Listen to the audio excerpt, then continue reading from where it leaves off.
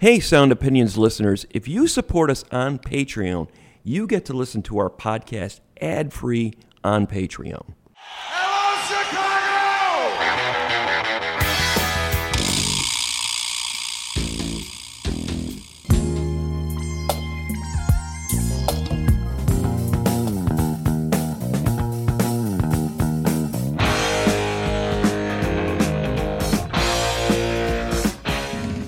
You're listening to Sound Opinions, and this week we're doing a classic album dissection of Common's socially conscious hip-hop masterpiece, Like Water for Chocolate. I'm Jim DeRogatis. And I'm Greg Kot. We'll revisit an interview we did with Common back in 2000 around this album's release. Plus, we'll talk about the production and tracks in detail. Let's jump in. You know, before we begin, Greg, why don't we talk a little bit about why we wanted to do a classic album dissection of this record? We've been covering Common since the beginning of his career, Jim. Absolutely. And there are various signpost albums where you can say there was a big leap in his ambition and his ability to pull off those ambitions. And I think this was one of those records where everybody really started to pay attention to this guy. There have been tracks here and there. The albums up to then have been pretty good. This album put him on sort of a bigger international radar. There's been no turning back since then, really. And you know, the work he'd done and everything he stood for is suddenly inspiring these other great artists like members of the Roots, right, and D'Angelo and Macy Gray. I mean, you know, Common has a rare kind of charisma. He walks into a room and it's just like, wow. Well, exactly. And we did a show, basically an entire show devoted to the late great producer Jay Dilla, a few months ago, and Common connecting those worlds, Jay Dilla's world in Detroit with what was going on in Chicago, soon to be Kanye West, soon to be Lupe Fiasco, with the Soulquarians and the Philly thing with the Roots and Questlove. Common's kind of the common denominator, with all of those scenes. No kidding. Without any further ado, let's dive into Like Water for Chocolate. Yo, what's up? Yo, what's up? Yo, what's happening? It's the C-double-O, and I'm back again. Take this, back and then tell a friend. Spaces and places you've been. Time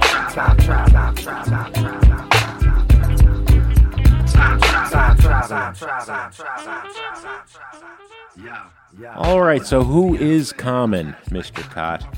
Lonnie Rashid Lynn, born in 1972. He's an icon today. He's an American rapper. He's an actor. Probably better known to many people as an actor than anything else, although he's never stopped making albums. And we've reviewed them all, that they've all been very good. Never a drop-off. Born in Chicago, his mom was a principal at John Hope College Prep High School. An educator, right? Just like somebody he would influence enormously. Kanye West's mom was an educator. Right.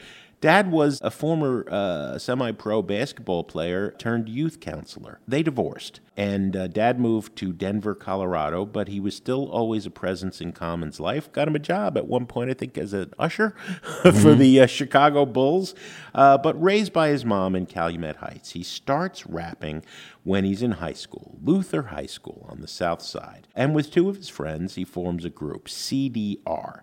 They open for the likes of NWA and Big Daddy Kane. Yeah. And I think young Lonnie says, when I go out on my own, I'm not going to sound like either of those.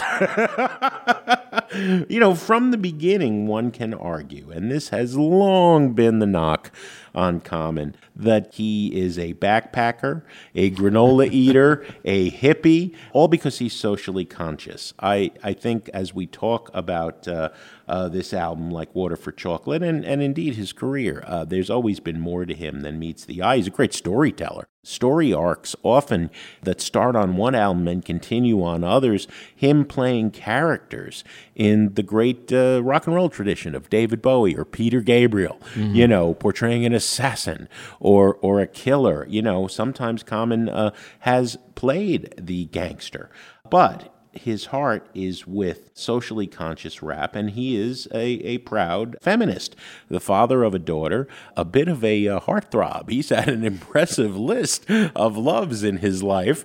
I think from the beginning, when he's Common Sense, 1992, his first solo album, 3 albums early on that are indie records. Can I Borrow a Dollar? Resurrection in 94, One Day It'll All Make Sense, and then he signs to a major label.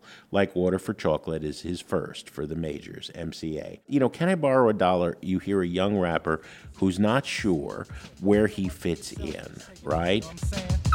Easy like Sunday morning. I can get stupidly nervous jump when I'm yawning.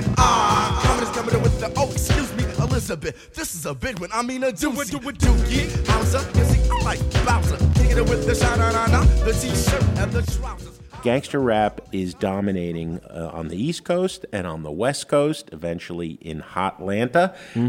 Chicago, where does Chicago fit in? House music. Yeah, house music and gospel and the blues. We have this rich tradition. I will argue that it's with Resurrection, album number 2, and the single, I Used to Love Her, H-E-R, that he finds his voice. I used to love her, I used to love her, I used to love her, I used to love her, It is a freaking masterpiece. What is H-E-R? He is talking about a woman who loses her way in the world and is lured by loose sex, by drugs, by the fast and loose image that the media consistently produces. I might have failed to mention that this chick was creative. Once the man got to her, he altered her native. Told her if she got an image and a gimmick, then she can make money. And she did it like a dummy. Now I see her in commercials. She's universal. She used to only swing it with the inner city circle. Now she be in the burbs looking rockin', dressing hippie. And on some dumb shit when she comes to the city talking about... But he's also talking about hip-hop. H-E-R is hip-hop in its essence is real, is what Common says. That's what H-E-R stands for. He is talking about what he loved about this fantastic black art form, where it came from, gospel and blues and the Afrocentric tradition, Afrofuturism, the envisioning of an ideal world where there is no racism. All of that's in there. It got him in a major feud with a West Coast crew. You know, how dare you tell me what real hip-hop is, Mr. Lynn? And, you know, Common can hold his own because his secret superpower, his strength, he is, I think, I've seen Eminem freestyle. Common's the best. Common is the best freestyle rapper, or one of the best, top 3 that I've ever heard. You know, we've had him in other interviews where we've thrown out a topic, you know, can you rap about the phone book? And, you know, he takes all of 5 seconds to give us 10 lines of rhyme that are exquisite about the freaking phone book. He saw me once reviewing him at a show. I was in the balcony of the House of Blues. He goes, hey, yo, you got to listen to this. The Sun and the Times, Jim Deere got this. And he points me out, which led this young, annoying rapper to come up and start pulling on my shoulders. Yo, man, Common all right, but I'm coming up. You got to listen to me. That's when I got my first Kanye West mixtape. You rhyme anything with Dear Goddess, you're a genius. He signs to MCA, and he leaves Chicago, right? He never really leaves. He comes back here all the time. He has family. Chicago is 100% part of his ethos, but he says it's time for me to mix it up. After these 3 indie albums and this one major hit with I Used to Love Her, One Day It'll All Make Sense is starting to get him his props, album number 3, but he wants to do something for album number 4 that is different, and he wants to do it in a new locale, and he moves out east, based in New York, but spending a lot of time in Philadelphia. Yeah, exactly. I mean, this whole neo-soul movement was starting to emerge right around that time. A lot of people marked the day when D'Angelo put out his first album, Brown Sugar, in 1995. Yeah. Suddenly, things changed. You know, hip-hop and R&B were stagnating in producer-driven formula. That was at least the idea. I mean, I Used to Love Her. Common's sort of talking about the fact that rap's lost its way. Yeah. It has become, you know, kind of cliche. And D'Angelo kind of said, no, we can figure out a way to move the genres forward, music forward, black music forward. And Brown Sugar was the start of it. Brown sugar, babe, I guess high up your love, I don't know how to behave.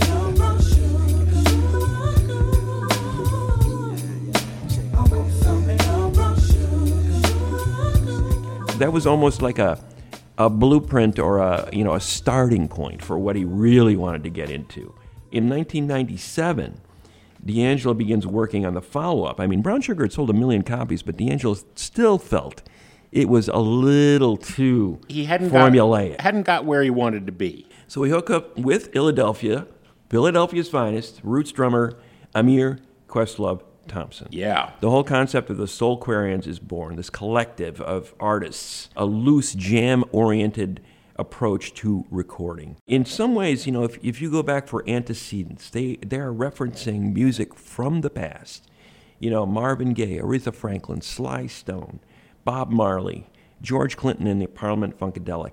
One of the templates too was Jimi Hendrix, the way he recorded the Electric Ladyland record. Mm-hmm. Come on into the studio. Let's do something. Yeah. Let's figure it out as we're going along. We'll worry about where the track runs up and whose track it is, whose album, what it is, right, after the fact, right? Let's just make music now. And when I talked to Amir about that period, and D'Angelo as well, I interviewed him after the record was made, they would come in and play records for each other. Yeah. They would just sort of sit and muse about this really turns me on. Or they played an old video. Questlove was an amazing collector of stuff. So that, something was being born in that vibe around the Soulquarians collective. And when I say collective, I'm talking about artists like Erykah Badu, Lauryn Hill, The Roots, Gang Starr, Q-Tip and A Tribe Called Quest, Maxwell, Macy Gray. They weren't necessarily members, but they were all part of the vibe that was going through there. And there was a studio band associated with, great musicians like James Boyser,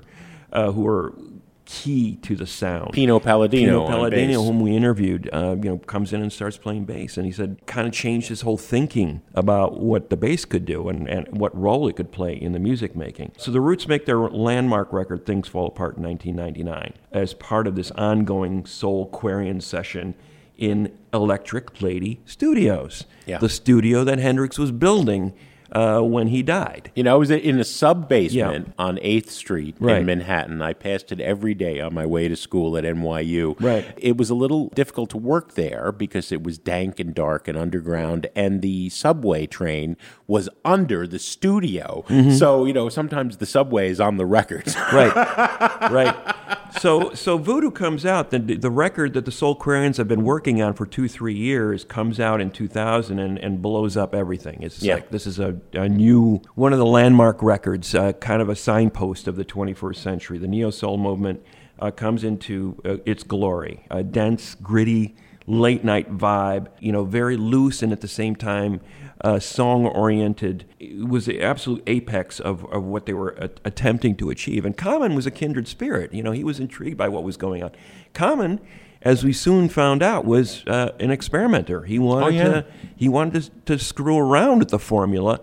And what Common was doing ends up influencing a whole lot of other musicians down the road. Sure. We're going to talk about that in a minute.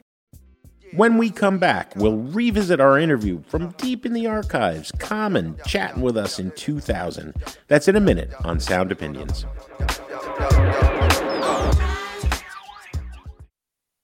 And we're back. This week, we're doing a classic album dissection of Common's 2000 album, Like Water for Chocolate. Now, we've got a special treat for listeners. This is an interview we did with Common when the album came out more than 20 years ago. We started off by asking him about what it's like to collaborate with his friends, the Soulquarians. God, your friends are all over this album, and it's like amazing. I mean, you were able to call on Erykah Badu and D'Angelo, and the Roots produced the record. How'd you get props from these people? They're like all your fans. Right. Well, it's like we all from the same wound of music, honestly. Like, we all have the same destination and same goals in music, and that's to put out good music. Throughout our careers, we've crossed paths, and each one of us has adored each other musically. So it was natural for us to work together and natural for us to help each other out. It's like what I feel right now is for the music to have its balance, and for us to progress, it has to be a movement of us moving collectively. Like where Erykah Badu, who has more sales than A Common Sense, can appear on A Common Sense album, and in turn help bring more of an audience to Common Sense. And you appeared on that Roots album, and Lauryn Hill's worked with you in the past. Lauryn Hill, yeah. So it's really encouraging to hear you use the word movement, where they were calling it natural R&B, what is kind of an exciting return to live performance as well, because that's an integral part of what you do. You have a band often when you play. Yeah. I performed with a band called A Black Girl Named Becky. And which there is no such thing. Right, exactly. Ain't no black girls named Becky. Right, so like that was the whole significance of the name of the band.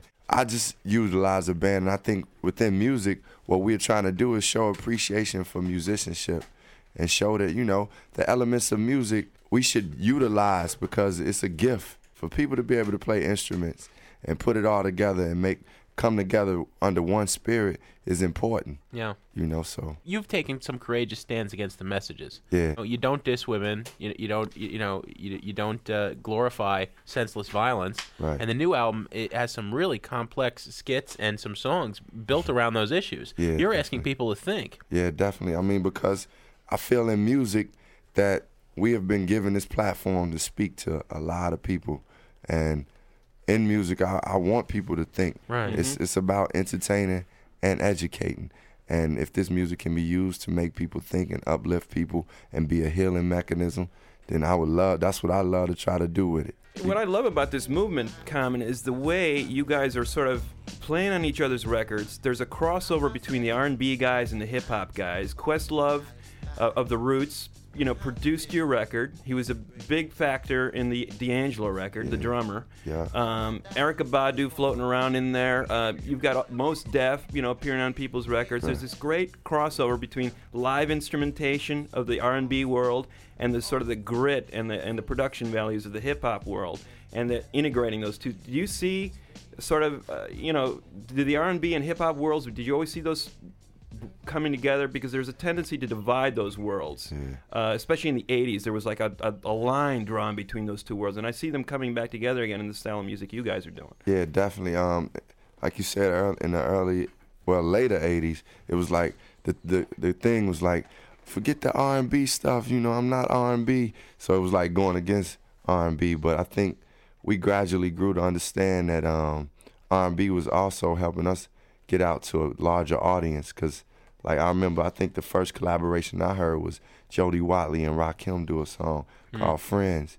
And, Rakim is one of the most respected hip-hop artists, and for us to see him doing an R&B song, it just made a lot of stuff valid. Yeah. And then it was like, hey, this is the platform to get us hip-hop artists out to the world. Right. And then as hip-hop grew bigger, the R&B artists wanted to get to the hip-hop crowd. We saw a lot of that, a lot of people incorporating rapping. Right, so honestly, I mean, our ties is like about music. Yeah, it's like from D'Angelo to Mos Def, it's about just making good music. When D'Angelo came out number one, when the Roots got a Grammy, when Mos Def went gold, I mean, all those are steps forward for our movement. And it's like a statement saying that, people do want to hear some progressive music.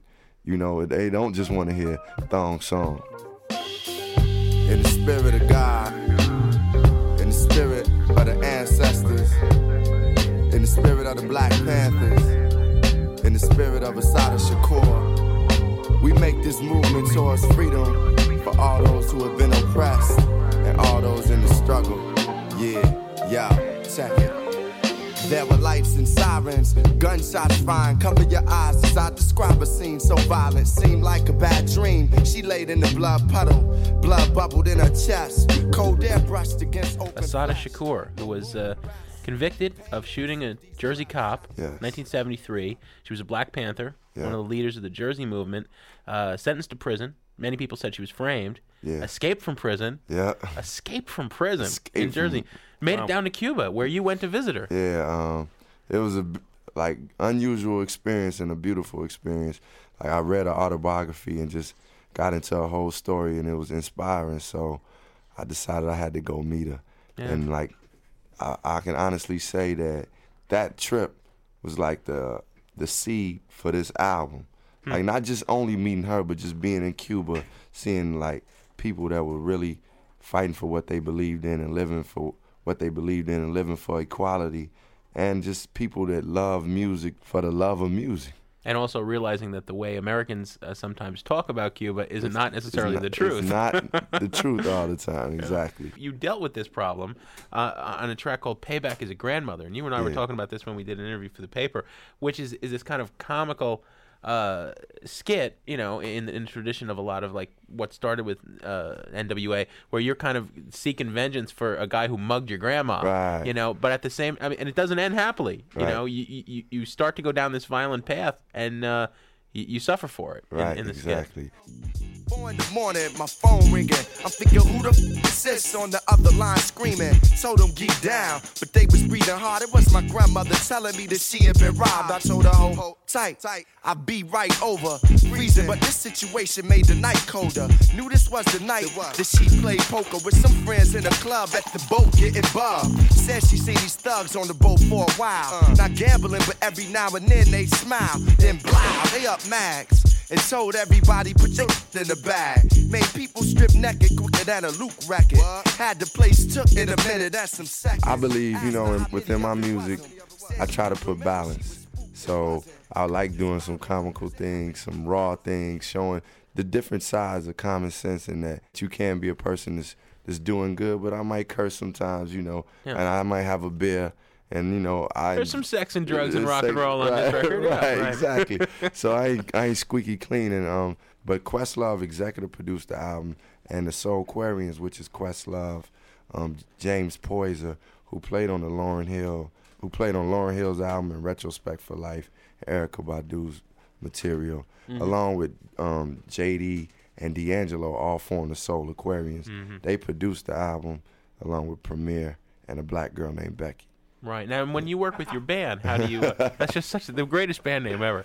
When you work with a black girl named Becky, how do you communicate with them? I mean, is it just like because I think that a lot of the rock audiences still don't understand what rappers do. But I mean, you're essentially filling the role of a lead vocalist, right? Yeah, I'm a lead vocalist and a band leader, because I tell them, look, I want the music to drop here. I want the bass to come out here. I want you to hit the snare a couple times right here. So, you know, I'm serving as a band leader, lead vocalist. Yeah. Like you're the James Brown. I'm the James. I was about to say I'm the James Brown. Exactly. Let's talk a little bit about growing up in Chicago and becoming a hip hop artist, Common, because you didn't have a whole lot of local role models when you were growing up in the '80s here. You know, this was not a hip hop town. No, third largest city in the United States at the time. L.A., New York. Hip hop all the time, 24/7. Chicago didn't want to have anything to do with hip hop. It was kind of considered a house town primarily. And where did you fit in with that? Where were you coming from growing up and ended up becoming a rap artist? Well, I think I always loved music, and though I was in sports too a lot, I got introduced to hip hop through the breakdancing aspect of it, and then like also through a little bit of hearing some rap songs that came from New York, such as Rapper's Delight, Sugar Hill Gang, which was came out in '79. As I started hearing more and more hip hop coming from the New York side, I noticed that it was some hip hop artists out here. It wasn't on a large scale, but there were some hip hop artists out here, and I felt that I just had to develop my hip hop in my own little cave, or laboratory. So I just went and sought hip hop out. Like I would listen to the college radio stations and get to hear some hip hop on either the weekends or Wednesday nights. And it was like I would go and get friends who would give me New York tapes and eventually NWA tapes and West Coast tapes. So I got influenced through that and then developed my own style of music. So were you doing like freestyling and stuff like that? Yeah, that's that was one of the main things. That's why I continue to be able to freestyle, because I used to freestyle back then, and what we know as freestyling is improvisation, improvisation or rhyming. What were the kind of things you were listening to as a kid? Obviously you were listening to hip hop records. They were speaking to you. What other kinds of stuff were you listening to as a kid growing up that sort of developed the kind of sounds that you're making now? Because you have a very soulful base to your records. People can connect what you're doing now to the kind of stuff that they were hearing in the 60s and 70s. I used to listen to Curtis Mayfield. I listened to the Brothers Johnson. Like, I love that Strawberry 23. Right. That was that just brings back memories. That little synth there, okay. Brothers Johnson. It just brings back some memories. And Stevie Wonder, I love him. And I loved Marvin Gaye and the Jackson 5. a lot of soul artists like that. Earth, Wind, and Fire was definitely like an influence. Now, were you buying these records, or was your mom buying them, or where were you getting these records from, or hearing them on the radio, or how did it go? It would come from like a lot of times. I remember early from my babysitter.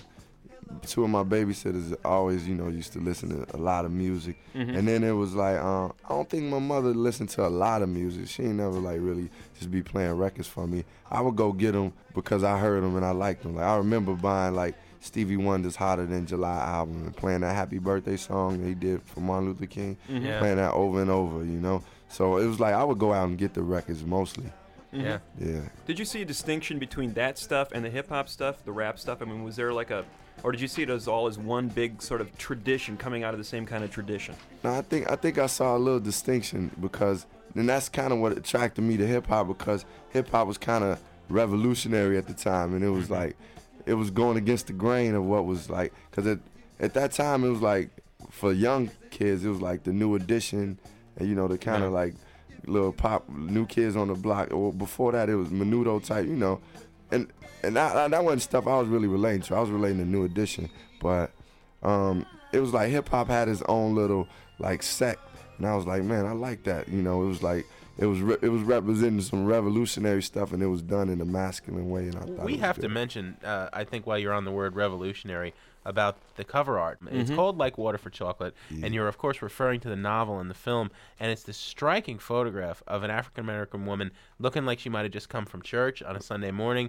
all dressed up, drinking from a coloreds-only water fountain in front of a hot dog stand. Very much in line with the Roots album, that came out with these 4 different covers, all really striking black and white photos. The girl running from the police during the Newark riots, I think it was. You're saying right bold up front. This is I'm talking about politics and community here. Yeah, definitely. I mean, I was one of the connecting it back and history. Yeah, because this is from the 50s. This photo or 60s. Yeah, it seems like it's a Gordon Parks photo. It seems like it's from the early 60s maybe, and I definitely was saying, being in tune with the history and knowing where we come from, I was trying to make people aware of that. And also I felt it was the subliminal meaning was like, yo, she drinking from a colored-only water fountain. She drinking water for chocolate, Yeah. So that's why another reason why I put it. As critics, Greg and I have been harsh on a lot of the state of hip-hop and R&B because it seems to me that they lost the thread of the history for the last 10 years or so. Yeah. And much as Nirvana came up and said, we remember the Sex Pistols, we remember Black Sabbath, we're going to reconnect to these roots, right? And rock and roll. It seems like that's what this movement that you keep talking about is actually doing, and saying, wait a minute, they've kind of gotten ahistorical here. Yeah. I don't know where Master P came from, but he thinks everything was born yesterday, and I don't. Well, y'all ain't got no love for Master P, do you? I'll put DMX in that same boat. I thought Master P was kind of interesting, the first record, but he made the same record 7 times already, and so does everybody else on his label. And you kind of realize, for these guys, it's no longer about... At one time, that was a distinctive sound. That New Orleans thing had sort of a distinctive thing to it. But now, every artist on the label is making the same record, and you realize it's a formula for making money. Yeah. I think the Biggie stuff is in the same tradition, and I think that the Tupac legacy... my God, there you go. You hit it on the spot. It's like, if Tupac was alive, man, a lot of these cats would not be able to come in saying, I'm a thug. I mean... Not that that's something that should be glorified, but Tupac was the one that was coming saying that. Now everybody took his style, his whole demeanor, and are winning off of it. And me personally, I don't listen to too much of that. I might hear it on the radio in passing, hear it at a club, but I don't listen to that stuff, point blank. Do your thing, but that's not me, and I ain't really enjoying that music. And the hollowness of it when he's putting out as many albums now that he's dead as he did when he was alive. Right. Well, yeah. I mean, there's no way he's going to be endorsing half-finished tracks coming out. But it's the same thing they did to Hendrix. That is the oldest story in popular music and corporations exploiting a catalog like that. To everybody out there, this song is called The Light off the Like Water for Chocolate album. We getting into it right here on Sound Opinion. I never knew a love like this. Gotta be something for me to write this. Queen, I ain't seen you in a minute. Wrote this letter and finally decided to send it. Signed, sealed, delivered for us to grow together. Love has no limit, let's spin it slow forever. I know your heart is weathered by what Studs did to you. I ain't gon' start them cause I probably did it too. Because of you feelings I handle with care. Some recognize your life, but they can handle the glare. You know I ain't the type to walk around with matching shirts. A relationship is effort, I will match your work. I wanna be the one to make you happiest and hurt you the most. They say the end is near, it's important that we close to the most. When we return, we break down some of our favorite tracks off Like Water for Chocolate. That's in a minute on Sound Opinions. Yeah. Welcome back to Sound Opinions. I'm Jim DeRogatis. My partner is Greg Kot. And I think between us, Greg, we have about 50 years of experience covering Common. Yeah, that's true. This week, we're doing a deep dive on one of our favorite hip-hop records ever, Common's Like Water for Chocolate. Absolutely true, Jim. And we want to talk through some of our favorite tracks on the album. Jim, why don't you start us off? The Sixth Sense is an amazing song. It's the only song on Like Water for Chocolate that's produced not by a member of the Soulquarians, but by DJ Premier from Gang Starr. You know, it samples The Intruders, and it samples Mobb Deep, a fascinating song giving us a young neo-soul artist at the time, Bilal, singing the chorus. And this is where poor Common gets the rap of being preachy sometimes. But, you know, I don't see it that way. He is talking to the unemployed, sometime drug-dealing, up-to-no-good guys hanging on the street corner, as he says, with the cigarette behind their ear. And he says they want to be in the rat race, but they can't even make one lap. And he's saying, look, I'd be lying if I didn't say I want to make millions, but more important to me is our children. And, you know, I don't think it's saying you're living wrong, you got to live better, so much as it's saying think bigger, brothers, right? And Bilal comes in with these wordless choruses. Oh, yes, you know, right?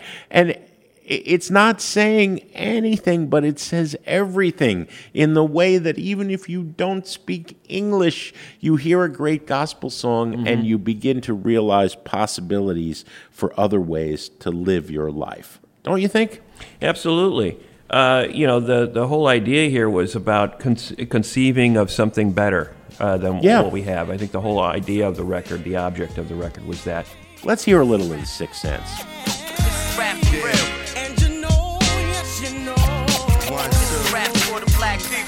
In front of 2-inch glass, some A-Rabs, I order fries. Inspiration when I write, I see my daughter's eyes. I'm the truth. Across the table from corporate lies, immortalized by the realness I bring to it. If Revolution had a movie, I'd be theme music. My music, you either fight, dream to it. My life is one big rhyme, I tried to scheme through it. Through my shell, never knew what the divine to bring through it. I'd be lying if I said I didn't want millions. More than money saved, I want to save children. That is a taste of The Sixth Sense by Common from Like Water for Chocolate. Greg, I think I know where you want to go next. Well, Jim, you know, this record, the idea of the collective, you know, the old idea that we are agnostic when it comes to genre. You know, whether it's jazz, it's R&B, it's rock, it's soul, it's all welcome here. We want all of that flavor. We want to get Afrobeat in here. A lot of Afrobeat. You know, shout out to Fela. Femi Kuti is on this record. You know? I mean, it's you know, Roy Hargrove from the jazz world, Mos Def. You know, D'Angelo himself on this record, CeeLo Green, and of course Slum Village. And why do I reference Slum Village? Every time we've talked Common, you could not escape the name Jay Dilla.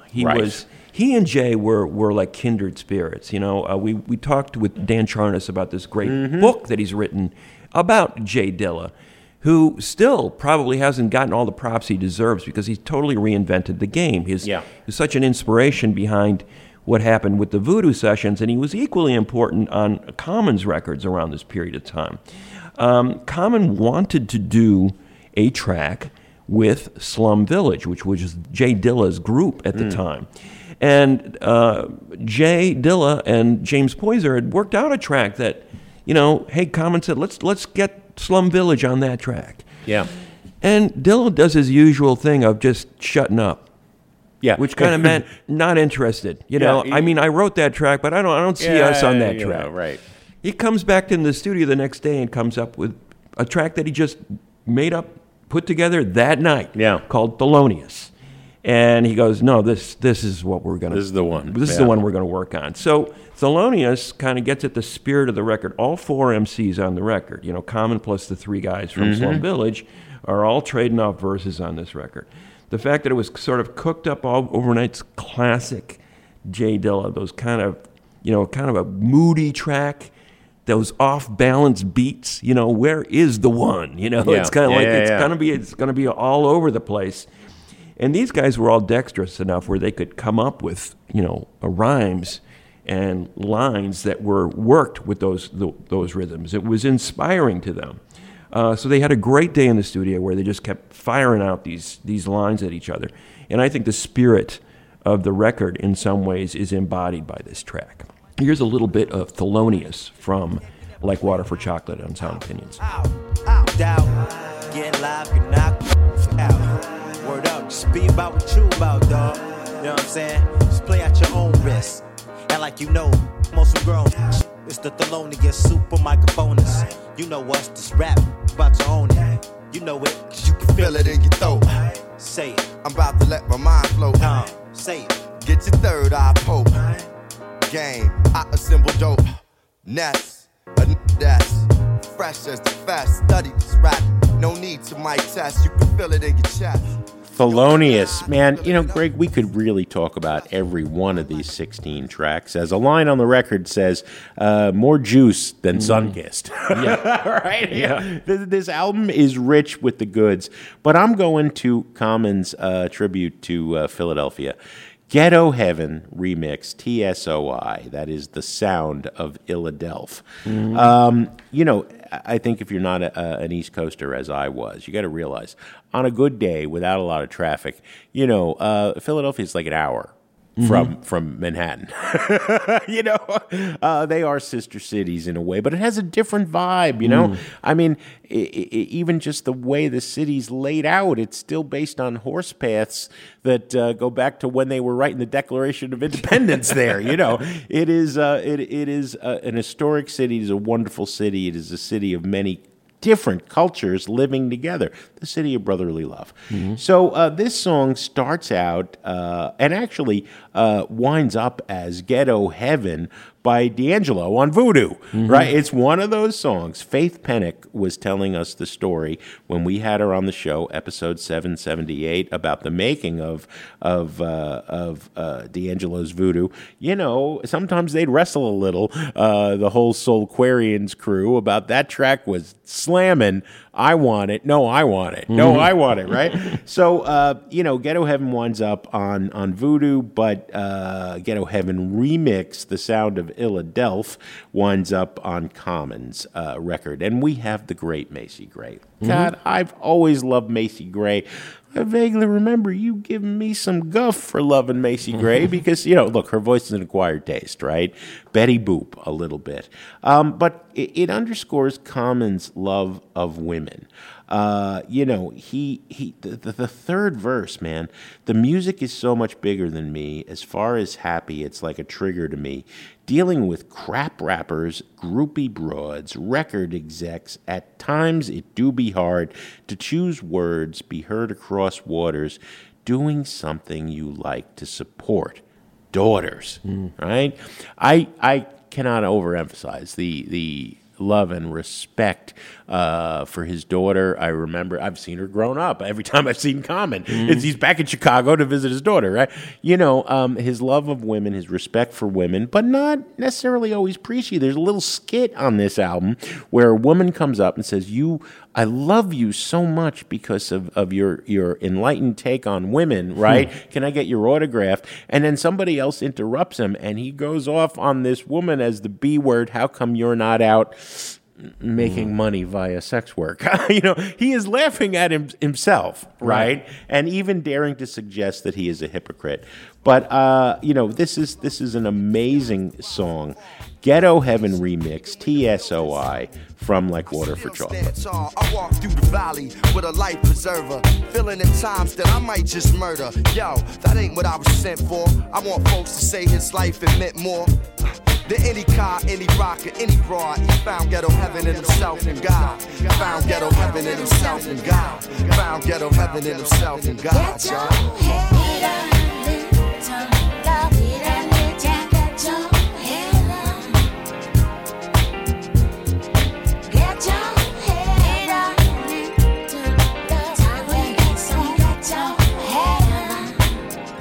Ghetto Heaven. I love the Macy Gray versus, again, not necessarily saying much of anything. Need a little Ghetto Heaven. Yeah, and Macy's kind of maybe lost the plot lately, but she was great on this track. Yeah. In a similar vein, the track, a film called Pimp, is in that vein. And again, you talk about Common is able to go from the personal to role-playing, playing characters, and he plays one here in this particular track. And again, he brings on the great MC Lyte. Yeah. This, in some ways, to me, is a sequel to I Used to Love Her, where he's talking about, hey, rap's lost its way. Similar themes here. In the context of okay, I'm going to imagine this scenario of like a blaxploitation film from the 70s with an appropriate soundtrack. Shaft. So we're going to take some of those 70s films that my parents would have watched, the Shafts of the world, Superfly, across 110th Street, and giving it this vibe of the street hustler trying to recruit MC Lyte, but she ain't having it. She's giving it back to him twice as bad as he's giving it to her. So she's representing hip hop, and she's putting the pimp in his place. I'm not going to buy into what you're trying to sell me. You're just a hustler. So in a sense, as I said, sort of like the response to I Used to Love Her with this particular track. But again, an example of the storytelling that Common is capable of creating. And at the same time bringing in an artist, an MC that he's loved, MC Lyte. Here's the two of them on a film called Pimp from Like Water for Chocolate. I pimp without a pause for the cause, I'm a rebel. You been on the streets, I'm trying to take you to another level. Used to the same game, cats saying the same thing. Either you go ground or mainstream. You must not know of me. I'm the Mac here. I'ma have you hope for me. Pimp your punk ass, have you write me poetry. I'm from a lane called Cash. You too slow for me. You know why? That is a film called Pimp, one of the tracks from Like Water for Chocolate. We, as you said, Jim, we could probably play, all of the, bounty of tracks on this record to give an example of what an incredible achievement this was. It's interesting when we talk about the legacy of this record that Common followed it up with Electric Circus, which went in many ways even further than this record in terms of its experimental vibe. I love that record. Nobody loves that record. PM No, Dawn. we both gave it great reviews, and I think part of the reason was that it was so far afield from what hip hop was supposed to sound like. I remember that not many people, who are hip hop heads, loved it. It's a psychedelic rock record. I remember him telling me he grew up. You couldn't escape the Loop, the classic rock station, if you lived anywhere near Chicago. Right. So he falls in love with Dark Side of the Moon, by Pink Floyd. He says, "I'm going to try to do that." And, he used the Soul Aquarians. The Soul Aquarians were a big part of the record. In many ways, it was a quintessential Soul Aquarian era record. Yeah. But it sold half as much as Like Water for Chocolate. Nobody liked it. No hip-hop heads liked it. But, the point being that I think a lot of artists paid attention to that record, and said, okay, what he's done on Like Water for Chocolate, what he's done on Electric Circus, I can use this. When you think about the young Kanye West, who was mentored by No ID and to a degree Common when they were making records in the 90s, when you look at those first 4 or 5 Kanye records, The College Dropout, Late Registration, Graduation, 808s and Heartbreak, incredibly experimental, My Beautiful Dark Twisted Fantasy, they're coming right out of this tradition of that record. If this is your first time hearing this, you are about to experience something so cold, man. We never had nothing handed, took nothing for granted, took nothing from no man. Man, I'm my own man. But as a shorty, I looked up to the dope man. Only a dope man, I knew that wasn't broke, man. Flicking starter coats, man. Man, you don't know, man. We don't care what people say. 5 of the best hip-hop records of the 2000s by Kanye, directly influenced by what Common and the Soulquarians were doing during the Like Water for Chocolate era. When you think about artists like Lupe Fiasco, when you think about the whole Chicago crew of Jamila Woods, Chance the Rapper, Rhymefest, Vic Mensa, No Name, Mick Jenkins, Rick Wilson, all children of the Soulquarians era in the way they approach their music. When I think of Kendrick Lamar, If I was the president, I'd pay my mama's rent, free my homies and them. Bulletproof my Chevy doors, lay in the White House and get high, Lord. Whoever thought, Master, take the chains off me. To Pimp a Butterfly. Can you imagine To Pimp a Butterfly without D'Angelo's Voodoo or Like Water for Chocolate by Common? And as we've said many times, there's no Drake without Kanye's 808s and Heartbreak. Right. There's no 808s and Heartbreak and the experimentation of Kanye at his best without Common. Is there a Chicago sound? Yes, I believe there is to some extent. Going back to Dusty's, Common says the revolution won't be televised. The revolution is here at one point, shouting back to Last Poets and Gil Scott-Heron. Right. That love of those records that your parents bought and forgot, and you rediscovered, Dusty Soul. That's part of it, but also the ethos. All those Chicago artists you just mentioned are, to various extents, positive, feminist, educators, right? There is an idea here. We will not tear down the black community. We may tell stories about the realities of the street. Certainly Chance the Rapper has. Certainly, Rhymefest has. Kanye to some extent. Common always has as well, but there is an uplift to the music that says, we're a community. Right. And we demand respect, and we respect ourselves. And also a reflection of that community saying we are more than one thing. We are more than how we are portrayed in the mass media. We are this broad, multi-culti, community that is far more interesting and far more in depth than what we are portrayed as. I think of a story like, Payback is a grandmother, right? Some thugs rob Common's grandmother, and he's going to go, and he kills him. I mean, that is as tough as any gangster rap fantasy of violence, but there are also laughs along the way, and kind of the conclusion is the song is, I probably didn't have to do that because Grandma could have taken care of him better. Yeah, right.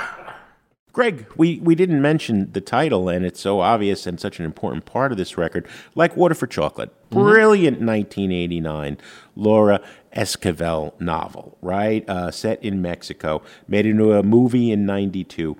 What does it mean, like water for chocolate? In many Latin American countries, hot chocolate is made with water rather than milk, right? It's the love of the mother or the grandmother making hot chocolate for their kid. And at the time, not to either of us, but Common said, I felt like I was doing the same thing. Instead of making hot chocolate, I was, quote, putting all my heart, my mind, and my rawness into these tracks so that I hope people can feel that when they listen to the album.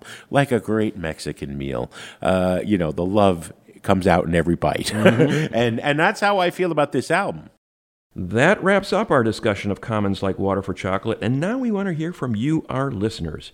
Do you remember when this album came out, and how does it hold up today? Do you hear its influences in any new artists? Leave us a voice message on our website, soundopinions.org. Mr. Cott, what do we got on the show next week? Next week, Jim, we want to talk to Marissa Moss, who wrote a great book about women in country music, Her Country. It takes a deep dive into what's going on right now with women in country music and whether they're getting the props and the commercial success they deserve. And don't forget to check out our bonus podcast feed. Absolutely. Always tons of good stuff. And that chat with Marissa was just fire, as the kids say. For more Sound Opinions, listen to our podcast wherever you find such things. The views, thoughts, and opinions expressed in this program belong solely to Sound Opinions and not necessarily to Columbia College Chicago or our sponsors. And speaking of sponsors, every week our show reaches hundreds of thousands of curious listeners from around the globe via podcast and on 150 public radio stations nationwide. If you'd like to learn more on how your business or organization can also reach this engaged and educated audience, you can email sponsor@soundopinions.org. That's sponsor@soundopinions.org. Thanks, as always, to our Patreon supporters. Sound Opinions is produced by Andrew Gill, Alex Claiborne, our associate producer, Sol Delgadillo, and our new Columbia College intern, Lauren Holt. Our social media consultant is Katie Cott. Tell me, what was I? supposed to do?